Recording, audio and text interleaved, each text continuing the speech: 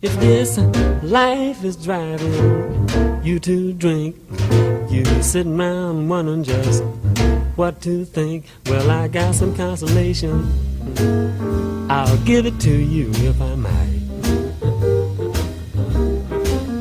You know I don't worry about a thing, 'cause I know nothing's gonna be alright.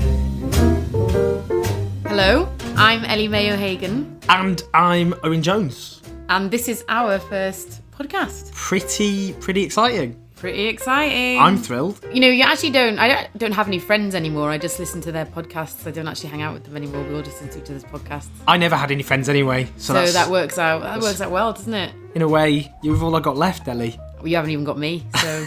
But this podcast is exciting because what we'll do, I think we'll be this oasis of calm in a sea of... Chaos. We're going to try and be upbeat. I mean, we've got to work with the material we've got here, to be honest. Which is not a beat. But we'll try and... We will take this very seriously, obviously. We'll talk about the big issues. And just, avoid rocking the fetal position. It is going to be... Right, this is authentic. This is raw. This is the real deal. We're not in a professional studio, so it might be a bit noisy. You know, you'll get the real sort of sights and sounds, or just the sounds, because it's a podcast of inner city London. That makes it sound really, dangerous, doesn't it? We're actually in Islington. We're in Islington. It's fine. Just putting it out there. Already cliched. Today we'll be covering Jeremy Corbyn. We're going to sort out the Labour leadership. Everything's going to be fine. Everything will probably Labour on course to win by the time we finish. Then we're doing Mélenchon, France, presidential race. What does it all mean? And then we're going to lighten the mood by talking about Syria. Cheery, as ever. And finally... Ellie, I've been involved in a terrible, terrible scandal. Not involving what you'd probably expect me to be involved with. Hotel room, oranges, weirdness. Moving on. Now, Ellie, you, my friend, are going to kick this off. Yeah, I want to talk about something that has been grinding my gears this week, which is Jeremy Corbyn, leader of the Labour Party. To all of our surprise. Still leader of the Labour Party, to all of our surprise. But do you know what? Both of us, me and you, right, we've criticised Jeremy Corbyn a lot over the last couple of years. Is that how long it's been? It's been nearly 2 years, isn't it? It's been a year and a half. Solid year and a half. Been a year and a half. And both of us have criticised Jeremy Corbyn quite a lot over the last year and a half for the stuff that he's done since he's been leader. But actually, it's been really getting on my nerves lately about how ridiculous the level of criticism towards him has become. So, this week alone, the columnist Nick Cohen and the editor of the Jewish Chronicle, Stephen Pollard, said that he was worse than Marine Le Pen.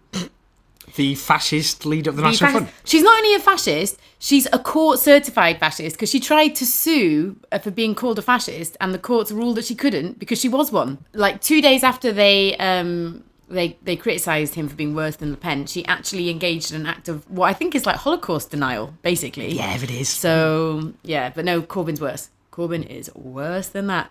Anyway. And then the other thing that happened this week is that he released a policy saying that he would put VAT on private schools, and then the money accrued from that would go to funding universal school meals for primary school children. And there were a whole host of commentators who reacted to this by saying it was literally he was saying, I am going to... close down Battersea Dogs Home and put a load of puppies on the street. It was ridiculous. And also it was Michael Gove only in February said the same thing. The Tories made a decision not to criticise this policy. He's a loony lefty though, that Michael Gove, isn't he? Infamous for his unhinged leftiness. Yeah, well, exactly. Also there was a press conference where he wanted to talk about his policy for small businesses, which is where that he would crack down on late payments made to small businesses by big businesses. And journalists just wanted to talk about his response to Syria, which I actually thought his response to Syria was quite reasonable. Trump's airstrike on Syria. And then there were all these headlines oh my God, he doesn't want to talk about Syria. He wants to talk about small businesses. But it was a small business conference. So obviously he would want to go there to talk about small businesses. I don't turn up to a women's institute meeting wanting to talk about pro wrestling. It's just so stupid. And yeah, it's been really, really getting on my nerves. The amount of criticism against him has just been completely ridiculous. I mean, that's the thing, because I'm like you, because obviously I'm a lefty, and even though I get every single day now, I'm a right-wing Blairite careerist who's probably in the pay of the Israeli government, which is definitely true, but I don't know how anyone would know that. And that's just my mum. But look, they pay very, very well, the Israeli government, right? The pension plan is really excellent. It's better than the CIA. They always have you in 0 hours. I know, it's annoying. But what's, for me, because I'm frustrated, I've said it, lack of vision, strategy. If you don't define yourself, you're defined by your opposition. The polling is no good. In fact, Labour at the moment are heading for a very bad defeat. But my standpoint is, because everyone's have kicked off a little bit, and my theory is, because I want a left-wing Labour government. I want a Labour government that invests in the economy, that forces rich people to pay taxes, that has publicly owned utilities, I could go on. But my fear is we're heading for a terrible defeat, and that will discredit those things. Jamie will resign, someone on the right of the party will take over and go, look what happens when the left take over. But that said, what frustrates me is, the reason he became leader is because the people he's up against have nothing. No strategy, no vision, just nothing. I think that's why they're criticising him. I think they're criticising him because they know that they're screwed and they're panicked about the fact that they've lost control of the Labour Party and they feel like it's an act of impertinence that the left has taken control of it. And I think especially those journalists who were in the lobby or kind of pundits who would just text certain voices in the Labour Party to get a direct line from the leadership have now suddenly found themselves shut out from the conversation. And I think they feel a sense of indignation and they feel like it's an act of impertinence that's happened. But I think it's their fault because they haven't offered anything for years and years and years. They haven't offered a solution. I think one of the worst things that the Labour Party did in recent years was during the leadership campaign when Harriet Harman insisted that all MPs abstain on the welfare bill, which was a bill that would cut welfare for the poorest families in this country. And low-paid workers who are patronised as the hard-working families, supermarket workers, you name it. Yeah, and if you can't, I just think if Labour can't stand up for those people, it doesn't deserve to exist. And I don't think they appreciate the extent to which stuff like that has stuffed them as a party. And, now they're angry that, people have moved elsewhere. But people have moved elsewhere because there was nothing there for them. That's the thing. I mean, I think the problem is that, I've said my criticisms of the leadership, but the opponents just, Dan Jarvis. Now, Dan Jarvis, he's a lovely bloke, by the way. He's a Labour MP. He used to be in the army. And after the last election, a lot of people went, well, Ed Miliband lost because, he has a weird backstory and, they went on about his appearance in bacon sandwiches and they went, Dan Jarvis, good looking, good backstory, served in the army. But he wrote this piece, I don't want to be harsh on him because I think he's just an example, for the New Statesman, 5,000 words. And with all due respect, I've rarely read 5,000 words that says absolutely just nothing at all. Nothing that, that would inspire anybody. No clear vision, no strategy, no policies. And I think that's the problem. A lot of people on the right, for example, the Labour Party, have gone... There's probably an error in his motherboard, though. That was the thing with Dan Jarvis. His circuits were all aflame. Dan Jarvis bot, I am making policy. Ellie, I'm not indulging your personal attacks against a lovely guy who has lovely hair and is all the rest of it. But hey, I didn't say anything about his hair. He's got great hair, especially the synthetic fibres look very realistic. He's a genuinely lovely bloke, and he's symptomatic of a wider problem, is the point I'm making. And I think that's the problem that a lot of the people who don't like the fact Jamie Corbyn won, and I understand that, because Jamie didn't even want to win in the first place, and the campaign thought they were charging at this door made out of titanium, and it was actually made out of paper, and they were like, oh, blind, we've taken over the Labour Party, didn't expect that one. Yeah. But that's because... God, do you remember that? We went to that victory party, didn't we? We did. And we were all a bit like, oh my God, what do we do now? Yeah, and it wasn't the plan, and it was because his opposition was just so woeful and lacked any... And that's not changed. And it is true, with that press conference, so we had this press conference where Jamie Corbyn turned up to the Federation of Small Businesses, and actually the people kicking off were members of the Federation of Small Businesses, because reporters kept wanting to talk about the polling.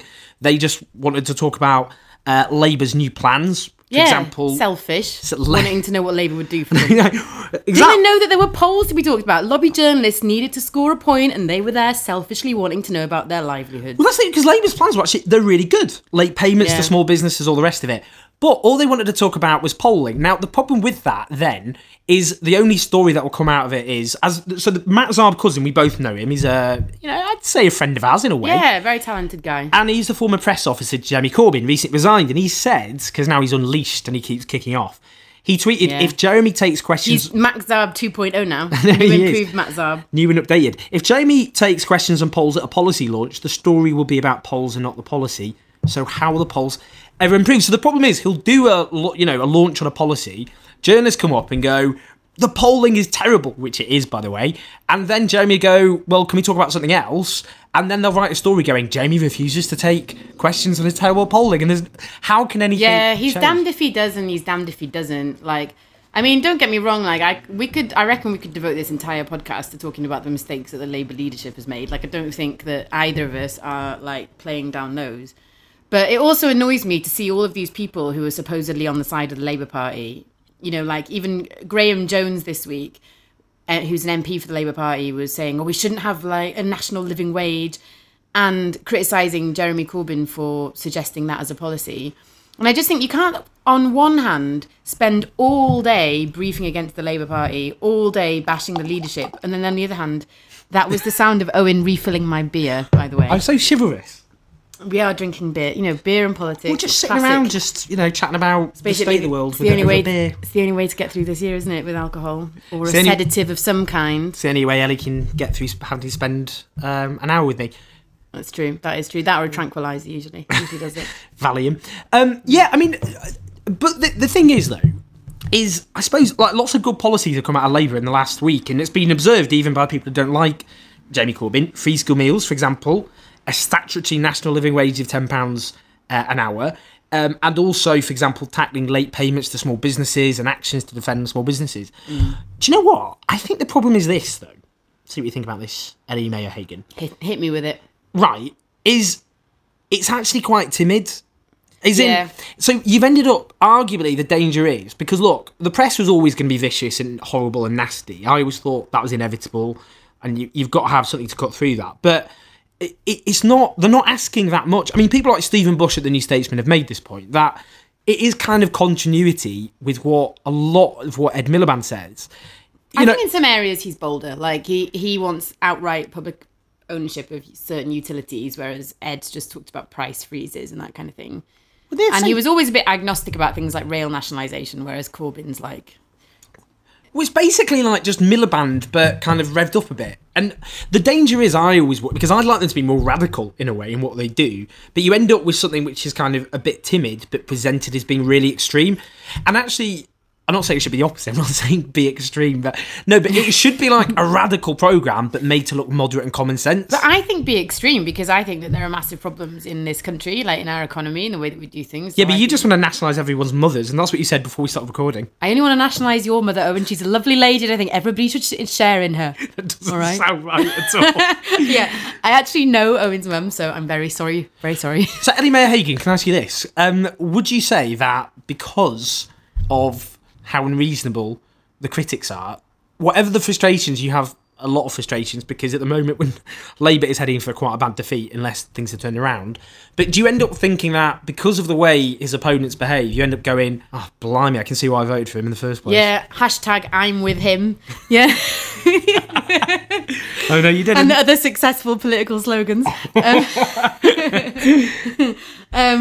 Yeah, I know, it's really annoying. It's really annoying. I preferred it when I had the space to criticise him.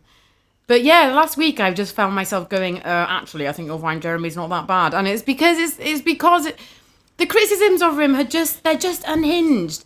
Like, saying that he's worse than Le Pen, that is actually bananas. That is a bananas thing to say. She is an out-and-out fascist. She is someone who leads a party that was founded to bring fascism to France. And she just denied the French state deported Jews, which is Holocaust denial. Her dad called the Holocaust a detail of history. He's the founder of the party.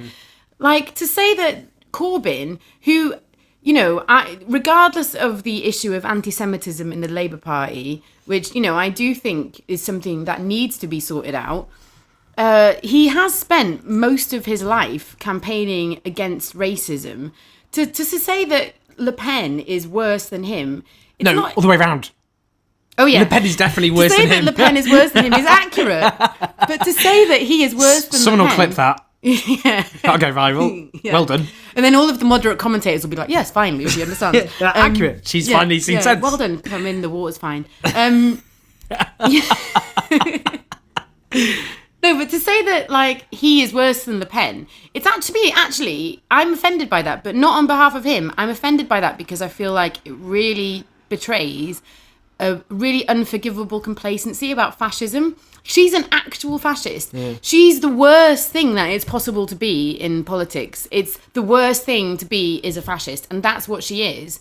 And to make all of these really frivolous comparisons between her and Jeremy Corbyn, I think that's like really dangerous. I don't know why they're doing this. I think they've gone off the boil. I think they've overreached. I think they just need to rein it in. Reinetin.com. Rein it in, Lil. I mean, yeah, that's the thing as well, because also fashion's quite serious, isn't it? Historically speaking, it's not been great for just humanity in terms of the destruction of the European continent, the murder of tens of millions of people. So when you downplay the threat... It was unpleasant, let's just say that. It was unpleasant. If you downplay that menace for political partisan reasons... And the other point is, just finally on... Especially because it's like not even in the abstract. It's like, it's here. Like, she's doing pretty well in the polls and she's an actual fascist. Like, it's not a debate that we're having in the abstract. It's like this person is preparing to take power in France. And just finally on that, I mean... The other thing about that press conference the other day when everyone kicked off about he won't answer the questions about Syria and polls and all the rest of it is one of my main criticisms about Jeremy Corbyn and the leadership is they haven't had message discipline. Stick to a message, keep to it. That's what the Conservatives do. Long-term economic plan, we're cleaning up with Labour's mess. And what I want them to do is just, if they're talking about small businesses and what they're going to do to them, keep talking about it. Don't get distracted. Whatever you're asked, keep talking about it. So actually, improvement. But will it turn it around, Ellie, finally? Probably not. Anyway, on that happy note. Alors, on a parlé un peu de Jeremy Corbyn, mais il y a Mélenchon. You're right, you show off. Just... You don't see me chucking out the Welsh, do you? It sounds like English backwards. So, right, in France, La France. France has a presidential election this month. It was seen originally, so you've got this guy, Emmanuel Macron, who's seen as the front runner. He's still a front runner, really.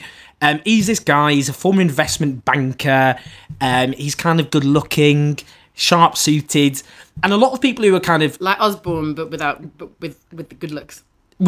Yeah, I mean, I'm glad you added that caveat. That's quite an important one. But he's seen for centrists who feel it's all gone wrong. We've got the populist right kicking off, we've got these lefties, everyone's gone mad, we're the reasonable common sense people. Their understanding of why...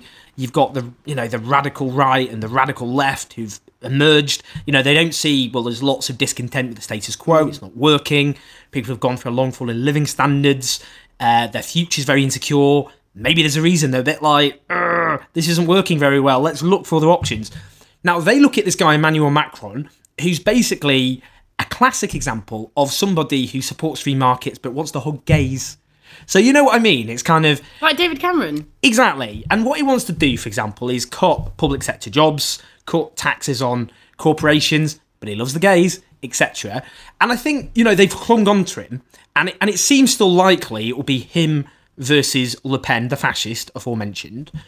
But things have been upset a bit. Now, I went to France last month, to Paris, gallivanting around. The Socialist Party, who currently, their president is François Hollande, total disaster, elected on a wave of hope, totally alienated people, failed on all his promises.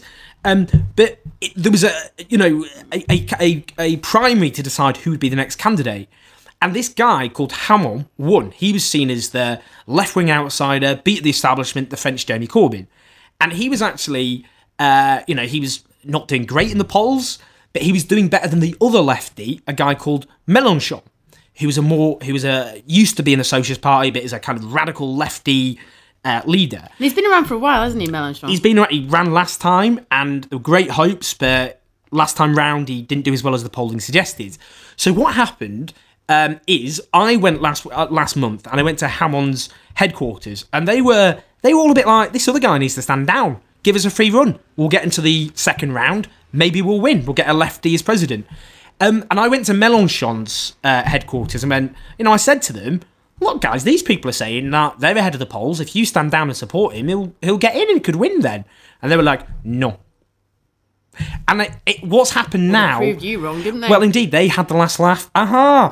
Because what happened then is Hamon slumped and Mélenchon now has surged. And one poll suggests he's now third, ahead of the right-wing candidate Fillon.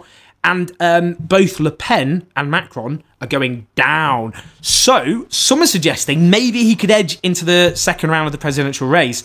And it might even be Mélenchon, the radical lefty, against the fascist Marine Le Pen. So that's upset things. Yeah. I think like many people saw Macron as like the hope for sort of liberal centrism. Because the liberal centrism is like collapsing across the West. Not going well. But I think like many people thought that like Macron would be the exception, and that he would show that like that centrism, you know, there's life in the old dog yet. Hey, she's not given up yet, and that you know that if he won, then it would sort of show that there was going to be some kind of resurgence. Yeah, and I think that's the thing, because what happened is you got, you know, like the old Social Democrats, and what happened was, you know, you got the rise of the new right in the 70s, Thatcher, Reagan, and all our other favourites. And then you love him. Love Bit of Van Rand, gotta love that. Cheeky bit of Van Rand.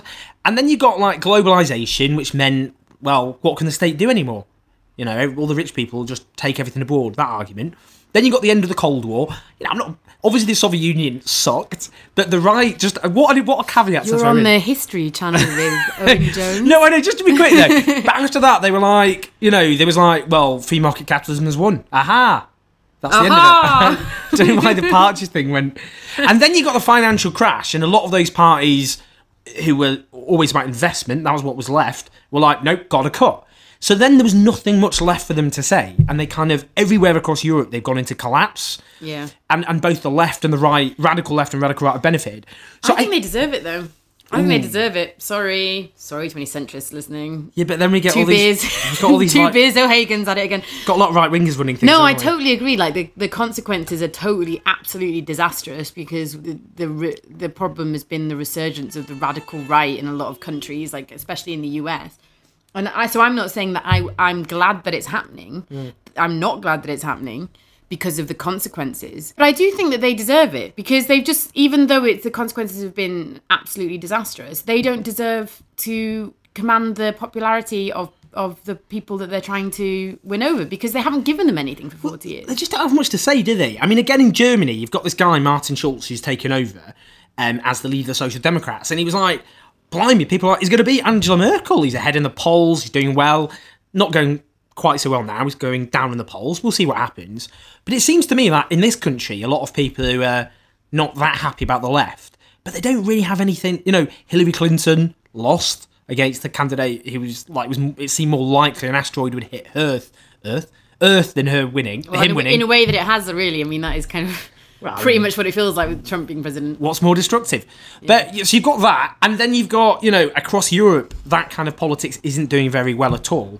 And it is a case of, you know, they don't have much to say. Now, I still think it's likely probably Macron will win by default, because he'll scrape into the second round and people go, well, better an investment banker who wants to cut stuff and not very much else than a fascist.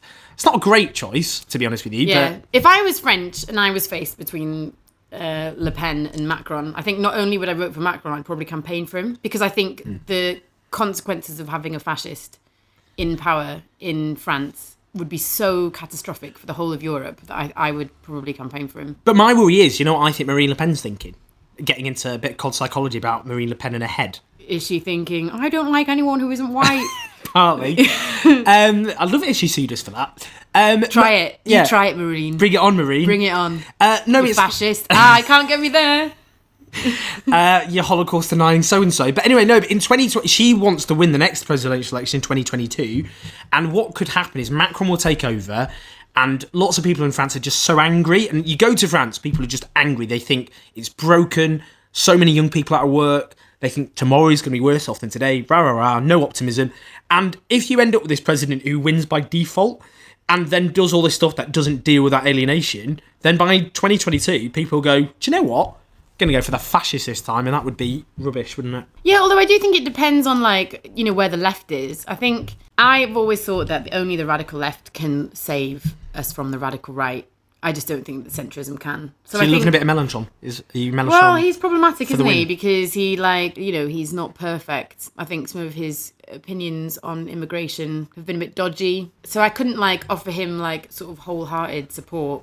because of that. But I do think that, only the radical left can save us from the radical right, because basically the centre has failed people, and people they want a wholesale system change, and what they want is radicalism, and so they either have a choice between the radical left or the radical right. Because that's what links, isn't it? Everything from Brexit to Trump on the one hand to, Podemos in Spain, which is this party which campaigns for, against the cuts, for radical change in Spanish society, or Mélenchon is that whether it's these new movements on the left or the right, people are going, do you know what? I'm kind of bored of falling living standards and rampant job insecurity and cuts to social provision. We need something different. And the centrists don't understand it. Yeah. They're like, what do we want? Incremental tweaks to the system. When do we want it? In due course. Like, that's not appropriate for this era. Like, when people are angry because they feel the system's broken, they're right. They're actually right about that. Okay, topic number 3. I'm just going to segue straight into it. We're going to talk about... Smooth as you want. Smooth operator. Anyway, you'll be seeing a lot of those smooth transitions in this podcast. So number 3 is we're going to talk about Syria. Big week for Syria, because Trump authorised an airstrike on a military base that he said was used to carry out a chemical weapons attack by Assad. And the sort of political fallout of it is still ongoing. So, I think I was really against it. And I remain against it because while I think the use of chemical weapons is like absolutely despicable, and was as horrified as anybody else by the images coming out of Syria, and while I desperately want a resolution to the violence in Syria, I don't think that Trump is the man to deliver that. He's erratic and emotional and an idiot. And why can he succeed where so many other leaders have failed? Where the US has failed in the region for years and years and years, why is it that this ex-game show host who tweets things like, I'm never fooled, I was the only person to walk out of my Ali G interview, why is he like the person that can fix this? It's crazy to think that he is. I think that's the issue, because look, Assad is a despicable, brutal, mass-murdering dictator. He just is. That's just a fact. I think, and it's annoying you have to kind of make this point, because what happened, with the Iraq War, if you opposed the Iraq War because you thought, do you know what, I don't think this will pan out that well. I think it might end up being a bit of a disaster. And they went, how dare you? All those people murdered by Saddam Hussein. Oh, do you like people being murdered to you? It was that kind of thing. Yeah. Libya was the same, Gaddafi. And the problem is we were just, I'm not saying, oh, I told you so, given the disaster, the calamity, hundreds of thousands died in Iraq. I'm going to say I told you so about Iraq, because so many people in the media and in politics at that time tried to guilt people who were against that war for being, sympathetic to Saddam Hussein, for being idealistic lefties and all of this. And actually, we were totally right. And it's not that I want to say I told you so to feel smug. It's that absolutely none of them had any repercussions in their careers for advocating this total humanitarian disaster, which has left them free to advocate it again in Libya and then again now in Syria. And it's odd you say that, because I often get people going, how you backed Corbyn, you were disgrace, how dare you, etc, etc, etc. And it's like, look, we can have a debate about the electoral consequences for the Labour Party, and I've made it clear, what I've said about, I think Labour's heading for disaster. There's a difference between that and hundreds of thousands of people dying, millions being displaced, millions traumatised, maimed, the rise of ISIS, sectarian bloodbath, the destabilisation of the Middle East. And it's frustrating because we, at the time, how old was I? I was like 19, 20 or whatever. I was 17. We're the same age almost. No, we're not. You're a bit older than me. Just live with it, all right? Well, some age better than others. Oof. Ellie has aged much better than me, just to clarify, before I'm punched in the face.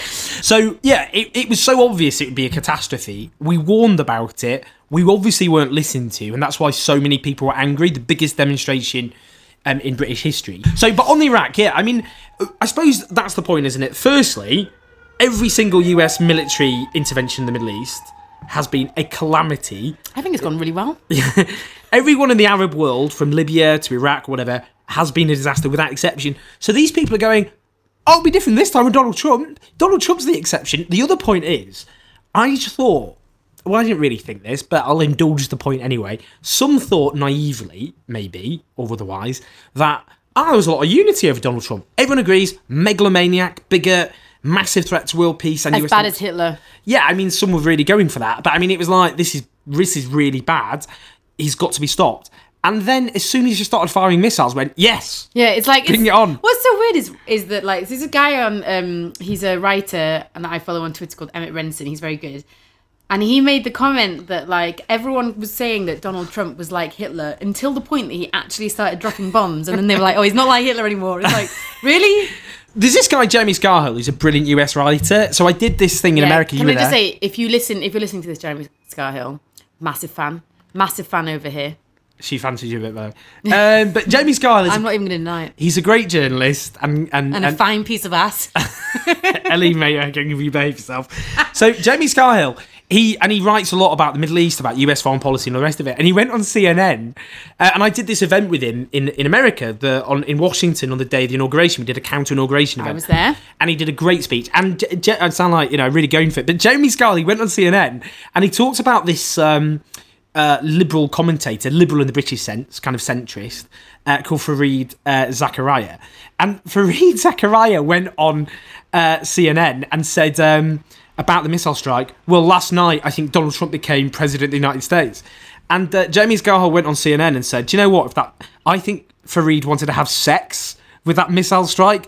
And you got all of these people who are very critical of Donald Trump, massive threat and all the rest of it, suddenly, and including liberal newspapers, all of a sudden just rallied behind him as soon as he started dropping bombs. And I think now Donald Trump's gone, oh, look, I get all this applause from all these people. He's already going on about North Korea. We know where the script will end. He'll start, if there's war with North Korea, they'll all go, how dare you, to us, that is. What about the people suffering in North Korea? You've got to back Donald Trump bombing North Korea. And I think the problem is now is that with someone with authoritarian mindset like Donald Trump, war is brilliant because it's an excuse to get rid of freedom. To be a big man, like as well, to be a big man, like that's, do you remember that thing that he did early on in his campaign when he had those little girls dancing, America, to freedom, like we'll crush our enemies, like that weird. I think it was cute. I thought it was cute actually. I thought it was very cute and endearing. Yeah, it was cute, endearing, not at all creepy or weird. And I feel like it's through war that Donald Trump can realise this version of himself as being this sort of American strongman who crushes his enemies and makes America a world superpower again. So that's why I find it really irresponsible that they're talking about how great it is that he's now waging war on firing cruise missiles. But also the other thing that I find really irritating about it is that all of the people who are now backing him are normally the people who say that we should enact policy because of rationality and reason and logic and have evidence-based policy and all this kind of stuff. If you think about all of the usual sort of commentators like Jonathan Friedland, who was sort of moderately into the idea of it, and then Tim Farron in the Lib Dems, all of these kind of people who normally would say, well, we need to be evidence-based, we need to look at things, we need to be rational, we need to be sensible. Actually, when you try to argue the case against bombing Syria, they just reach for emotion straight away. They're just like, what about the poor children in Syria? It's that isn't an that is not an argument in favour of it. There are other children who will die. But the other point is that Donald Trump has escalated the US war machine. He bombed a school in Syria, killed 30 people. A raid in Yemen, which has been bombed with British and American support, by the way, Yemen, by the Saudi dictatorship, where thousands have been killed. And a raid there, which killed a load of civilians. Whether it be in Mosul, where bombs were dropped and up to 200 people were killed. This guy is killing lots of, including kids, but no one is talking about them whatsoever. I think people only reach for these emotional arguments in favour of a certain military action when actually there's no moral case to be made in an overarching sense. Exactly, because actually Donald Trump is actually at the moment, he's let the US war machine off the leash, and people are being murdered and killed by bombs at the moment. They're not being talked about. That chemical attack was despicable and disgusting.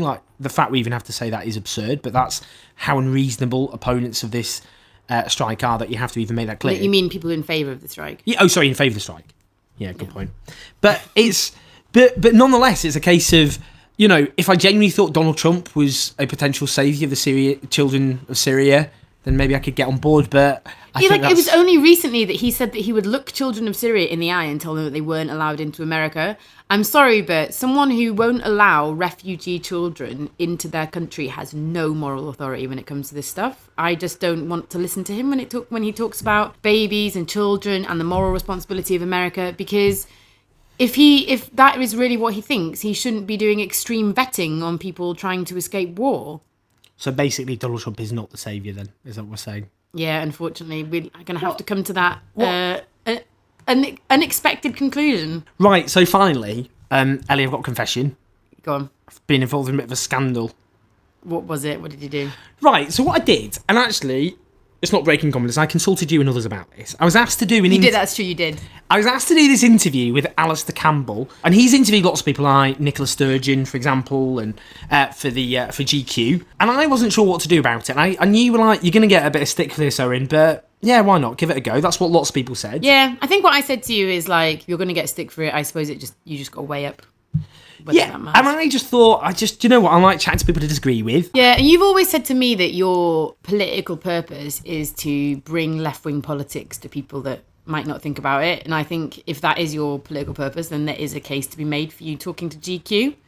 So what happened then is I turned up, rocked up, and obviously asked about Jeremy Corbyn, and, you know, partly, and I had to answer, you know, and I said a lot of it was directed at, well, look, the failure, your side have nothing to offer, nothing to say, no vision, no strategy. You know, I said, actually, it's a failure of people like me as well. But what happened then? Right, so I did that interview. Most of it was me. I talked about, what about Iraq, Alistair? Hundreds of thousands dead, etc., etc. And I talked about the total. How did he take that? What did he say? Well, he just rolled with the punches. I think he's kind of used to it, isn't he? Because I went for it and he didn't argue back. He didn't argue back about it. I mean, he's kind of indefensible now, isn't it? It's like, can you imagine him going, no, I think it's been a great success, Iraq. I think it's been a triumph. It worked out exactly as we planned. Yeah. Only joking, we didn't make a plan. Yeah, I mean, that's a difficult counter-argument, so we didn't do that. But and I talked about, you know, the failures of New Labour and all the rest of it. So I had to do this photo shoot afterwards, and they said you had to dress up in these clothes. I was like, basically wanted to throw a diva strop over it. But the photographer... Can I just also point out to any listeners today that Owen has many talents. Fashion, I would say, come somewhere near the bottom. This is why it's just so ironic, because, I mean, according to GQ last year, they named me the 9th worst dressed man in Britain, below Chris Evans. I think you did pretty well. I mean...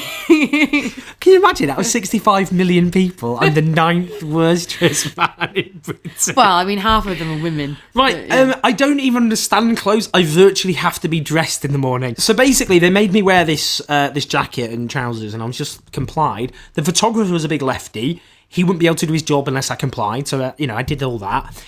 They then printed the interview with a little box in the corner about how much everything cost. And apparently the jacket cost £1,080. This then triggered a scandal. This guy called Prison Planet. And he's got a YouTube channel, which we will not promote. No, not promoting him. Anyway, he kicked off going, rah, rah, rah, he bought an expensive jacket, hypocrite. The Spectator jumped on it. They called it Jacket Gate. Catchy. They've done two articles, The Spectator, on this. Two whole articles. One saying that jacket is going to fly off the shelves. Well, you should be asking for a cut of the profits. I should do. Well, one of them said, so the first article was going, oh, he attacks capitalism, but he wears a jacket. But the second one is the most desperate attacks I've ever seen. They've investigated this jacket, The Spectator. Good to know they've got involved, and apparently the designer... If you're a subscriber to The Spectator, know that your subs are being well spent. I'm not going to say the company's name because I'll promote them otherwise, which is not the point, but apparently they're owned by a company which has a 55% stake in a Bahrain-based private investment bank. So then basically they have links to Saudi Arabia, and because I've campaigned against the head-chopping Saudi dictatorship, the fact I wore a jacket belonging to someone else, which apparently this jacket has links to the regime of Saudi Arabia, I'm therefore a hypocrite. I think you should turn in your lefty membership card right now. How dare you wear a jacket? Do you know what, Ellie? This has been a beautiful, special, I would say, romantic moment. But I think, do you know what? It's time to draw this to a brutal conclusion. Much like the political career of Hillary Clinton, we'll draw this to a... brutal conclusion. That's half our listeners alienated now, going, how the dare right you? half, the right half. They're like, how dare you? So we're going to do chats, but we're also going to interview people Preferably people funnier than us, because otherwise... Because we're not that funny. But yeah, can you please suggest people that we can have as guests on the show? Yeah, bring them on. Within reason. Yeah, because we want to have more people come on, so it's not just us two. And also, if you have a thought of a name for our podcast, please let us know. Podcast McPodcast face will not be considered. I'm just putting that out there right now, given the British propensity to name anything that. Or tits or something. Tits, yeah. Should we just call it that? This is our podcast. Then Tits. it would be the tits. The tits. So yeah, let us know. And we will be back.